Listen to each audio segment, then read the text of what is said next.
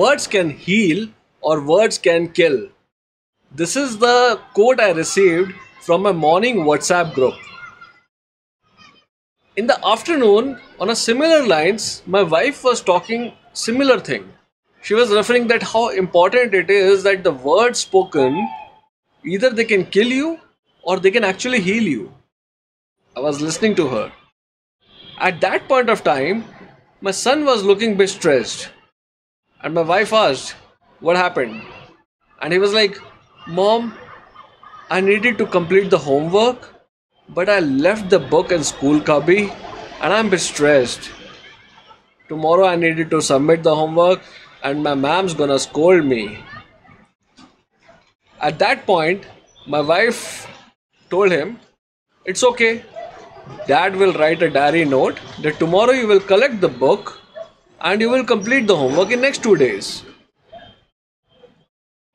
This statement, folks, this one statement brought a big smile on my son's face. His abundance block got cleared. That's what my wife said. Look at it. Just one statement I made and he got a different smile altogether. His abundance block cleared. Exactly. And I was like, wow, that's so true. And then I was started thinking that there could be some abundance blocks that I may have as well, which I'm sticking to it. I'm just not letting it go thinking that, no, I require this. No, I require that. There are times we need to remove the abundance blocks, which is actually hampering your growth journey. With that little example, I got that understanding, folks.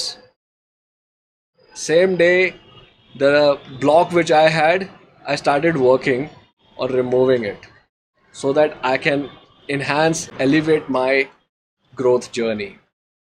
What are your abundance blocks, folks? What are the things which you've been keeping it with you, not clearing it? Think about it, friends. Words can kill or words can heal.